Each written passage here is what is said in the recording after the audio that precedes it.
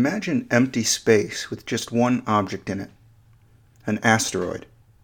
This is the whole universe, a vastness of space-time and one craggy old asteroid. Is it moving, or is it stationary? Relative to what? Is it toppling end over end? How could we know? If it seems obvious to you that we could tell, consider that our whole universe might be moving relative to some multiverse. Our universe might be moving in one direction, or growing, or shrinking, or spinning around. When we stand on the surface of the earth and observe the sky, we notice the movement of celestial bodies. The sun passes over from east to west. The moon does the same thing, east to west. The stars and planets do too. All of these objects can be seen to migrate in that same direction night after night. We all know after Galileo that the earth is spinning as it rotates around the sun. The moon is orbiting around the earth, and so on. The movements we can see with our own eyes are relative movements. We see that the stars and planets are moving with respect to us. But it is not obvious that the earth is moving too, with respect to them. Thus, if we return to space with our single asteroid object in it, and nothing else, we can notice that there is no point of reference anywhere with which to compare the asteroid. There is, of course, no up or down, nor here nor there. But suppose we add a second object. A second craggy old rock not far from the first. Suppose one of them is in motion toward the other. Which is it? How big are the rocks? Are they very large or very small? If they are about the same size, we can only know that. If one is larger and the other smaller, then that is all we can say. All measurements are relative measurements. One thing is measured in terms of another. A yard is 3 feet. A kilometer is 1,000 meters. A pound is 16 ounces. A gram 1,000 milligrams. Whenever we take a measurement, we are comparing our object to some standard ruler.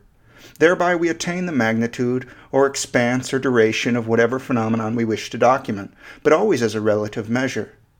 Imagine trying to say how tall something is without referring to the height of anything else. You can't compare it to the height of a tree, or a house, or a dog. You can't compare it to a meter, or a yard, or a centimeter. The point is that there is no fundamental heightness that can be given. Everything is relative to something else. Is our universe expanding, or is everything inside of it shrinking? There is no way of distinguishing, as far as I can tell, and indeed no need to distinguish, since it amounts to the same fundamental thing. When it comes to fundamental ground-level reality, there seems to be nothing that can be said. Even the laws of our universe are relations between things in our universe. The laws apply to interactions between things. They are internally consistent. That is, they always apply to similar interactions within our universe. But fundamentally, what the hell is going on? I bring up these points about physical reality as a ground from which to move into the realm of consciousness and its phenomena. I have observed that consciousness is a unified composition of meaningful contents. By unified, I mean that the contents all exist from a single point of view. By composition, I simply mean that there are many contents at any given time. By meaningful, I mean that each content is specified. It is something in particular. It feels, or looks, or otherwise seems a certain way. In other words, each content in consciousness is semantic.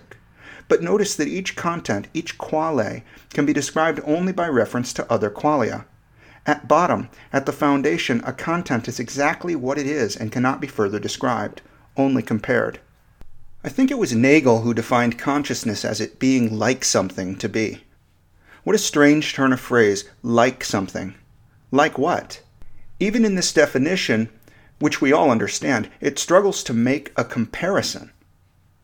I have been reading Marvin Minsky, and I came across some confluent ideas, some ideas that I have put out there in prior discussions that rhyme quite nicely with his ideas.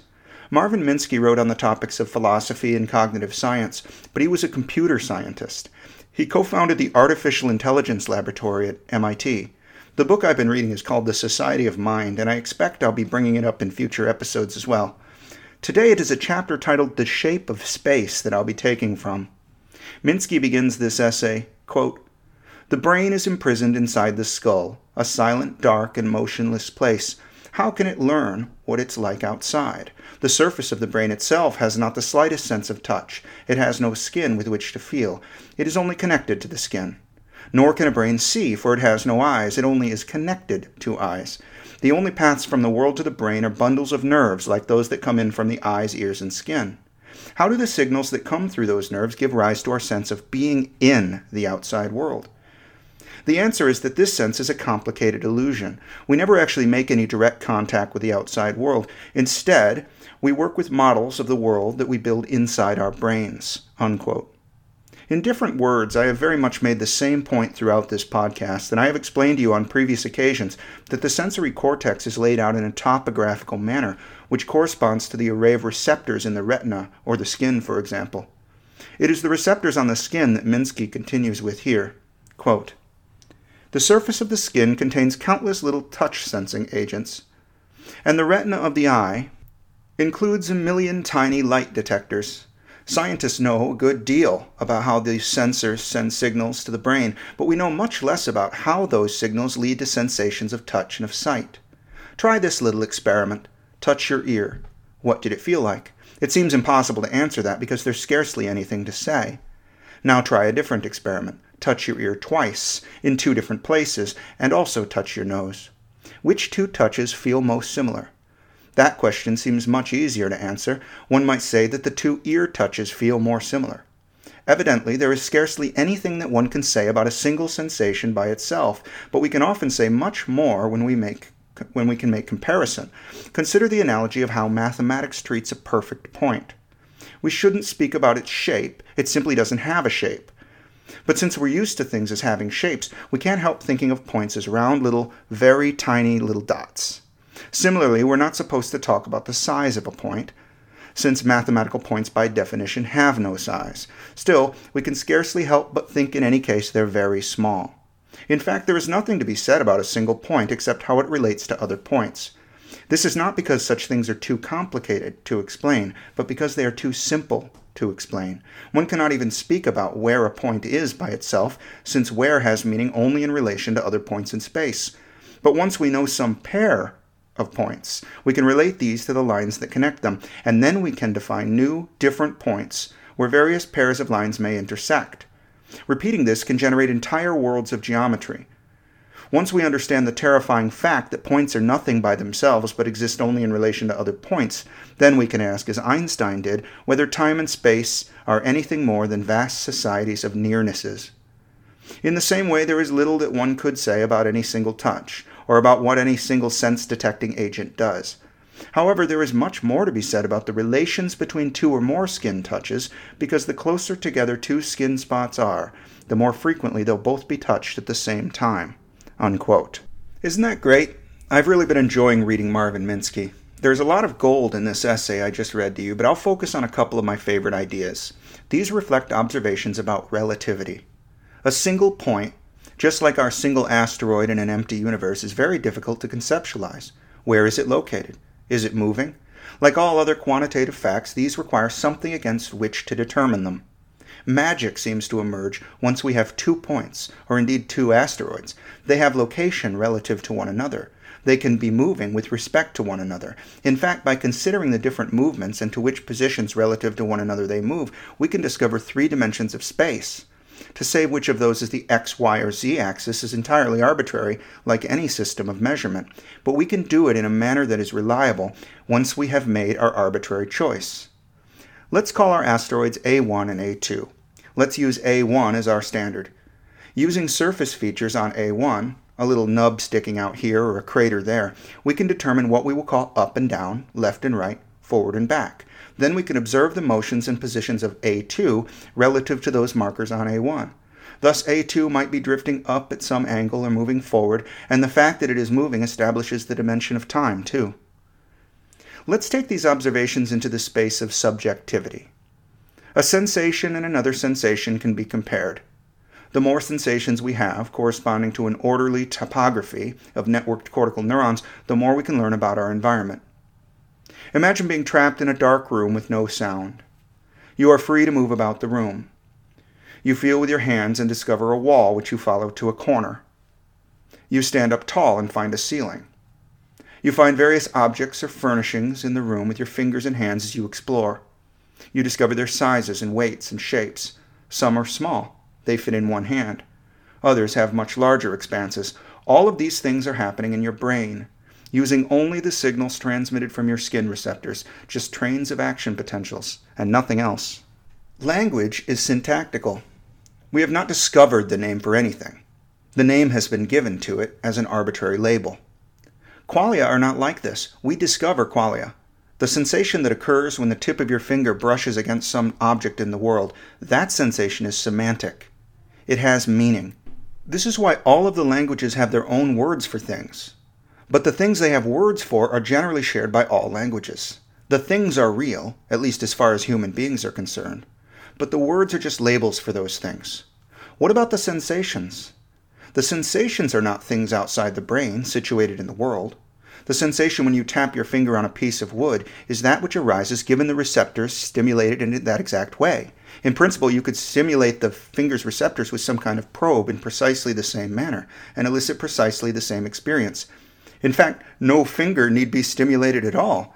The somatosensory cortex could, in principle, be probed in just the right way to produce that same sensation. This means that the word is to the thing just as the sensation is to the thing. Both are constructs with respect to the thing in the world, but they are constructs of very different kinds. The word is an arbitrary label. The sensation is an evolved response. It isn't arbitrary. It has value from the point of view of the conscious being that senses it. If the piece of wood is on fire, it will trigger a different set of receptors and therefore some different action potentials in addition to the others, and the resulting sensation will be unpleasant. How can action potentials produce different sensations with different values? There, as it were, is the rub. You cannot sense the way an object feels, because objects do not feel like anything. They have physical properties, but feeling like something is not one of them. It is useful for complexly behaving organisms, such as us, to feel something when we come into contact with an object. Any physical property that the surface of that object has might inform us of something valuable to us. Is it smooth or rough? How big is it? Does it look shiny or orange or dull or transparent? Does it taste salty or sweet or bitter? Does it smell like something? In the conceptual domain, what does it remind us of? How might we use it? Any receptor systems that we have can be brought to bear on the object in question. Any receptors we don't have, say for radioactivity or propensity to reflect ultraviolet light, will leave those properties unknown to us. Incidentally, I wouldn't advise using this set of experiments at the supermarket. It's probably better to just read the label. Notice that the sensations we have are not arbitrary with respect to our needs. They are arbitrary with respect to the things out there in the world, but quite fit to our organismal needs. We find bitterness unpleasant. If the object is sharp or hot or freezing cold, it causes us surprise and pain. These are not features of the object itself, as they are. They are evolved values. To us, this chemical residue is bad, so we taste such alkaloids as bitter.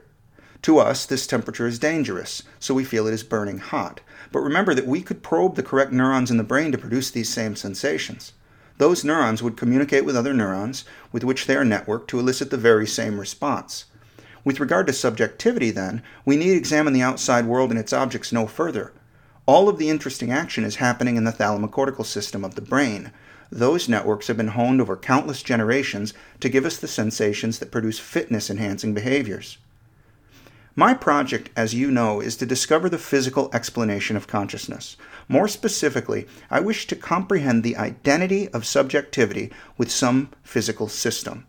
Having become exposed to leading neuroscientific theories in the background which enables me to read and understand the primary experimental literature, I developed the temporally integrated causality landscape and published it last year. Relativity is of central importance to the theory and its implications. I observe that the contents of consciousness have meaning, and I propose that meaning is the relationship between things. The qualia that we experience are meanings. They are qualitative expressions of relation. For example, a color is what it is in relation to other colors and other sensations. Donald Hoffman shows a color figure that he designed to demonstrate an important visual illusion with regard to color constancy in his book, The Case Against Reality. It shows a three-dimensional Stetson hat checkered with colored squares. The figure is lit from above and left so that the squares in direct light are brighter in appearance than those outside of direct light. Hoffman describes it here, quote, "Joseph's hat sports many colors, which we decode as surfaces and lights. we interpret the brown rectangle on the left side of the hat as a brown surface in direct light, and the yellow rectangle on the front of the hat as a yellow surface in shadow. You can also see these two rectangles as the same color. If you cover all of the hat except these rectangles, then they look the same brown. In fact, when creating this image, I used the dropper and paint bucket tools of Photoshop to make the pixels in the two rectangles identical. You can decode this image in two conflicting ways, one in which the rectangles are the same brown and one in which they have different colors. Neither portrays objective reality. Both are simply messages about fitness. You decode disparate messages in different contexts." Unquote. This figure is quite compelling. It really does appear that the squares in question are very different colors. The colors in the shaded area of the hat have a certain relative shade that is different from the colors in the lighted area of the hat. The surrounding squares provide the context for what we see, so our perception is driven by relationships among concurrent sensations. We don't see things as they are, but how they relate. Likewise, a melody can be played on a piano or a guitar in any octave you like. The exact frequency of the sound waves as objective occurrences does not matter for the purpose of the melody. What matters is the ratio among the frequencies in the melody. According to the temporally integrated causality landscape, conscious content exists because subsystems within a single integrated system are distinguishable from noise. They have particular features that exist from the point of view of the system. They have meaning, which is specified by their relationships to one another. Relationships are like ratios. They can be expressed in terms of geometry, and ultimately I think subjectivity is a matter of sensing geometric relationships. In mathematics, I favor thinking in terms of reduced fractions rather than decimals or percentages or whatever. It seems to me that these fractions express the raw relationship between things. If you have 4 stones and 3 of them are red, then 3/4 are red. It is also true that 0.75 of the stones are red, but that is a translation in values in terms of tens. It might be useful for doing math, but it converts the data into a different scale. The problem frequently arises, though, that this makes real things seem exceedingly complicated and vexing. Consider, for example, if we have 3 stones and 2 of them are red. No problem, right? 2/3 are red. But in decimal form, that is 0.6666 forever and ever. And this makes a simple, commonplace relationship extremely difficult to comprehend. The world never gives us 0.6666 red stones. It took our mathematical conventions to come up with such a thing. How about the value of pi? It seems a vexing quantity, 3.1415, on and on. But in fact, it is a simple ratio, that between a circle and its diameter. The decimal value of pi is misleadingly intimidating. It's a useful concept, but ultimately a simple matter of geometric relations. I think consciousness is a composition of relations. We aren't witnessing the points in space. We aren't seeing the lines that connect points, and we aren't seeing the Euclidean figures, the triangles and circles and polygons. It's as if we are privy only to the relations between figures and their elements. A color sensation cannot be an objective point or line in space. If it were, then the context wouldn't matter. The color would be apprehended always the same because objectively it always is the same. If Minsky's Photoshop software was sentient, it would know that the color of the rectangle in direct light is the very same as the other rectangle in shade. But the program would not know that there was an area of direct light or shade, because that is an illusion for our benefit. It would not even know that the figure showed a hat. We see the colored rectangles as different depending on the surrounding colors and the perceived lighting. We see a hat. That alone is remarkable because in no objective sense is there a hat present. The hat is an emergent property of the relations among the points and lines of the figure. Just as Minsky observes that 2 nearby touches of the ear are more similar to one another than to a touch of the nose, I notice that 2 visual sensations of colors are more similar to one another than to the smell of rosemary, or to a musical note. The thalamocortical system must be arranged in such a way that these different modalities express very distinct geometries. The mind must be that multidimensional space within which these geometries occur. The points and lines are composed of action potentials within a vast interconnected system. We do not see or feel or otherwise know those action potentials. Rather, we see and feel and know directly the relationships among them. And from those relationships, we reverse engineer the physical structure of the world.